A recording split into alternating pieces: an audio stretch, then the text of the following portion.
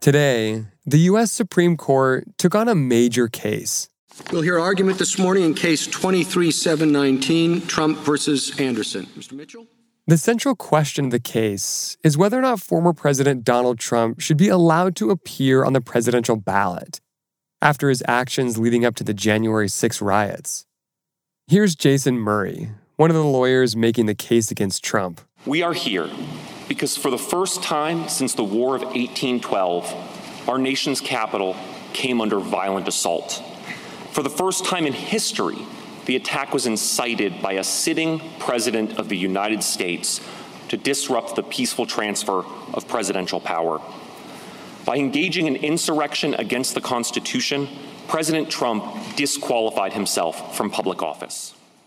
The case stems from a ruling out of the Colorado Supreme Court, which barred Trump from the ballot there. Here's Trump's lawyer, Jonathan Mitchell. The Colorado Supreme Court's decision is wrong and should be reversed for numerous independent reasons. The first reason is that President Trump is not covered by Section 3 because the president... Our colleague Yan Wolf was watching the arguments. The stakes in this case are incredibly high in that theoretically the Supreme Court could remove Donald Trump from the ballot by affirming the Colorado Supreme Court decision saying he should not be on the ballot in that state. But, going into the argument, very few people expected that to happen because it would be such a profound thing for a Supreme Court to do. Welcome to The Journal, our show about money, business, and power. I'm Ryan Knutson. It's Thursday, February 8th. Coming up on the show, will the Supreme Court kick Trump off the ballot?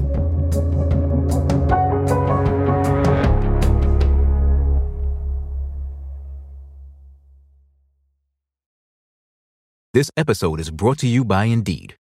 We're driven by the search for better, but when it comes to hiring, the best way to search for a candidate isn't to search at all.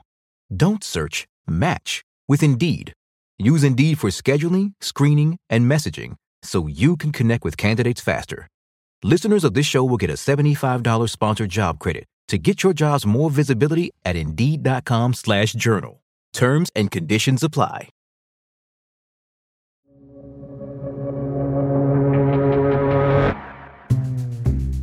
I was wondering, as a legal reporter, do you have a favorite amendment of the U.S. Constitution? The First Amendment, obviously. Good answer. Where does the 14th Amendment rank for you? Very highly. I mean, it's, the 14th Amendment, it was part of the Reconstruction Amendments that ended slavery and gave at least men of all races the right to vote and ensures equal protection under the law and due process and all that. So the 14th Amendment is a huge part of constitutional jurisprudence. Well, the most famous part of the 14th Amendment is granting citizenship to all men, no matter their race. There's another section that most people don't know about, Section 3. So Section 3 of the 14th Amendment is punitive in a sense. I mean, it is saying that people who've engaged in insurrection or rebellion against the Constitution can't serve. And it was enacted right after the Civil War. Clearly, what was on the mind of the drafters was, Confederates should not be holding positions of power in the reconstructed U.S. government. Since the Civil War, pretty much nobody thought about this dusty little section tucked in the corner of the U.S. Constitution. But pretty much as soon as the January 6, 2021 riot happened, there was talk among mostly liberals, but also some Republicans and independents about, wait a second, what about this provision? Does this apply to Trump? Does it apply to members of Congress who helped him challenge the election results? The first time Section 3 was used after January 6th was to remove a local politician from office in New Mexico. Coy Griffin was arrested after taking part in the riot at the Capitol. He was convicted of trespassing on restricted grounds. On top of the criminal charges, an advocacy group called CREW, which stands for Citizens for Responsibility and Ethics in Washington, filed a lawsuit. saying that this particular guy is an insurrectionist, that he's not eligible for this local county office because he engaged in insurrection on January 6th. The court ruled in Cruz's favor. For the first time in more than 100 years, I'll put it another way, in more than a century, an official in the United States has been barred from holding office and barred under the Constitution's ban on insurrectionists. After the court's ruling, Griffin lost his job as a county commissioner. He's barred from holding public office ever again. Griffin says that he continues to fight his removal from office, and he's asked the Supreme Court to review it. Then, Cruz set their sights on Donald Trump, who they've been critical of in the past. They recruited 6 voters in Colorado, 4 Republicans and 2 independents, and filed a lawsuit that said Trump should be barred from office because he was also an insurrectionist. Crew, you ever hear of Crew? Bunch of losers. Crew. They've been losing for 7 years, but they don't stop. They'll never stop. Trump and his lawyers have portrayed the lawsuit as interfering with democracy, and he defended his actions on January 6th. The case was first heard in front of a Colorado judge who took testimony from witnesses, like a Capitol police officer who was attacked on January 6th. Ultimately, the judge determined that Trump did engage in insurrection, and the ruling was appealed to the Colorado Supreme Court, which decided to kick Trump off the ballot. We've got some breaking news right now. The Colorado Supreme Court, get this, has just ruled on a challenge to Donald Trump's appearance on the state's 2024 ballot. Historic first, the Colorado Supreme Court disqualifying President Trump from their state's 2024 primary ballot.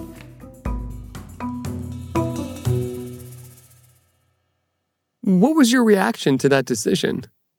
I had never expected these cases to get very far. It just seemed far-fetched for courts to wade in and take Trump off the ballot entirely. We just never had anything like that, so I think it was a bit hard to conceive of. Colorado, the state Supreme Court there is relatively liberal compared to other states. Trump denounced the decision, saying on Truth Social that it was election interference and blamed the Democrats. Yet, within days, Trump was also kicked off the ballot in Maine, and several other states are considering the same thing. Trump appealed Colorado's ruling, and quickly, the U.S. Supreme Court decided to take the case. That's next.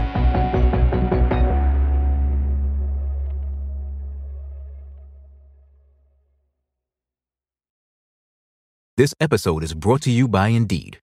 We're driven by the search for better, but when it comes to hiring, the best way to search for a candidate isn't to search at all. Don't search, match with Indeed. Use Indeed for scheduling, screening, and messaging so you can connect with candidates faster. Listeners of this show will get a $75 sponsored job credit to get your jobs more visibility at Indeed.com/journal. Terms and conditions apply. This episode is brought to you by Vonage. With Vonage Video API, your developers can easily create custom video experiences tailored to your business. Enhance every conversation with live video, whether it's delivering faster tech support, improving customer service, or enabling interactive meetings and events. Unlock the true video potential of your business. Discover how at Vonage.com.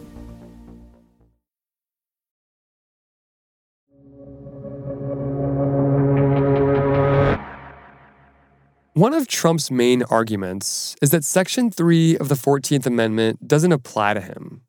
Here's Trump's lawyer, Jonathan Mitchell, speaking in front of the Supreme Court today. The first reason is that President Trump is not covered by Section 3 because the president is not an officer of the United States, as that term is used throughout the Constitution. Officer of the United States refers only to appointed officials, and it does not encompass elected individuals, such as the president or members of Congress. This is clear from the... But Justice Sonia Sotomayor pushed back against the idea. Bit of a gerrymandered rule, isn't it, designed to benefit only your client? I certainly wouldn't call it gerrymander. That implies nefarious intent. Well, you didn't make it up. I know some scholars have been discussing it, but just so we're clear, under that reading, only the petitioner is disqualified because virtually every other president except Washington has taken an oath to support the Constitution, correct? That's right. And Justice Elena Kagan questioned whether Colorado should have the power to influence a national presidential election. But maybe put most boldly, I think that the question that you have to confront is why a single state should decide who gets to be president of the United States. In other words, this question of whether a former president is disqualified for insurrection to be president again is, just say it. It sounds awfully national to me. Yan says that a lot of the hearing today was filled with similar questions. So they're going to need to confront all these threshold questions of, is the presidency even covered by Section 3 of the 14th Amendment? Is Section 3 of the 14th Amendment something states can even enforce? And that's the part that people don't find as interesting. People want a ruling on, was that insurrection? Was that incitement of violence? That sort of thing. But you can't reach those questions until you cross certain thresholds. And so the court is going to look very closely at these preliminary questions. The question as to whether or not Trump engaged in an insurrection wasn't even discussed for almost an hour, until Ketanji Brown Jackson started pushing back on Mitchell's assertion that January 6th wasn't an insurrection. For an insurrection, there needs to be an organized, concerted effort to overthrow the government of the United States through violence. And this so riot the point that is that a chaotic effort to overthrow the government is not an insurrection? No, we didn't concede that it's an effort to overthrow the government either, Justice Jackson. Right? None of these criteria were met. This was a riot. It was not an insurrection. The events were shameful, criminal, violent, all of those things, but it did not qualify as insurrection, as that term is used in Section 3. Thank you. And Justice Brett Kavanaugh questioned whether different definitions of insurrection would create confusion. Well, when you look at Section 3, the term insurrection jumps out. And the questions are, what does that mean? How do you define it? Who decides? Who decides whether someone engaged in it? What processes, as Justice Barrett alluded to, what processes are appropriate for figuring out whether someone did engage in that? And that's all. The court really homed in on what they saw as chaos that would erupt if they upheld a Colorado decision. They worried about a future where you have lots of eligibility challenges, and you could envision Republicans trying to disqualify Democrats for purported insurrection. And then the court has to wade in and referee all these disputes. And that's not the role a lot of these justices envisioned for the court. They are very aware of checks and balances and not being perceived as overstepping their authority.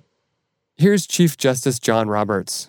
I would expect that a goodly number of states will say whoever the Democratic candidate is, you're off the ballot, and others for the Republican candidate, you're off the ballot. And it'll come down to just a handful of states that are going to decide the presidential election. That's a pretty daunting consequence. But Murray, the lawyer for the Colorado voters, pushed back on skepticism from some of the justices. He argued that an extraordinary moment called for an extraordinary measure. There's a reason Section 3 has been dormant for 150 years, and it's because we haven't seen anything like January 6th since Reconstruction. Insurrection against the Constitution is something extraordinary. The arguments lasted about 2 hours. Overall, Yan says it went well for Trump. Going into this argument, it was expected that the Supreme Court would ensure Trump is on the ballot. In other words, overturn the Colorado decision. It was really a question of how they would get there. And that became even more clear during the argument.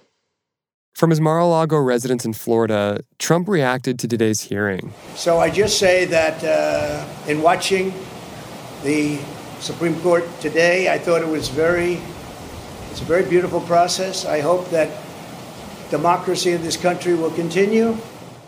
The court is expected to announce its decision in the next few weeks. How likely is it that the justices will rule on the side of the Colorado Supreme Court and say that Trump should be off the ballot?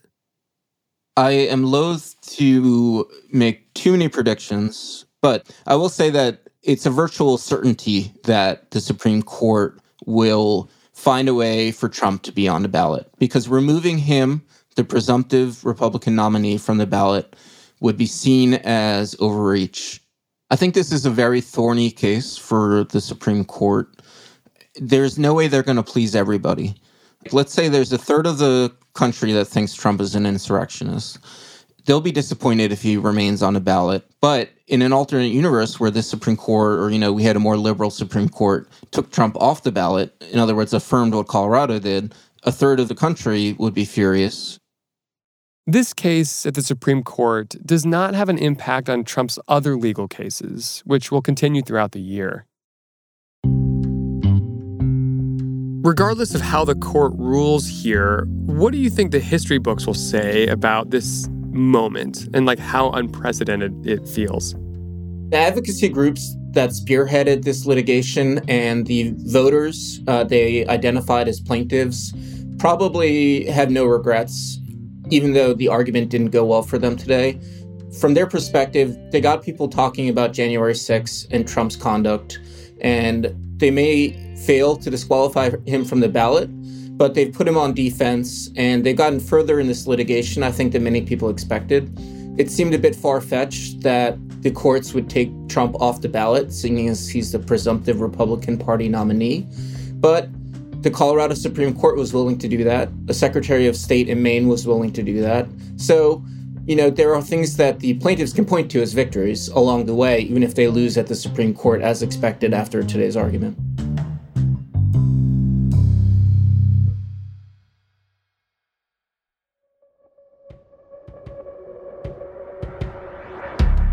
That's all for today, Thursday, February 8th.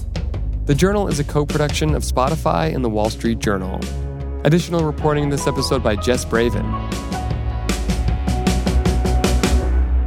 Thanks for listening. See you tomorrow.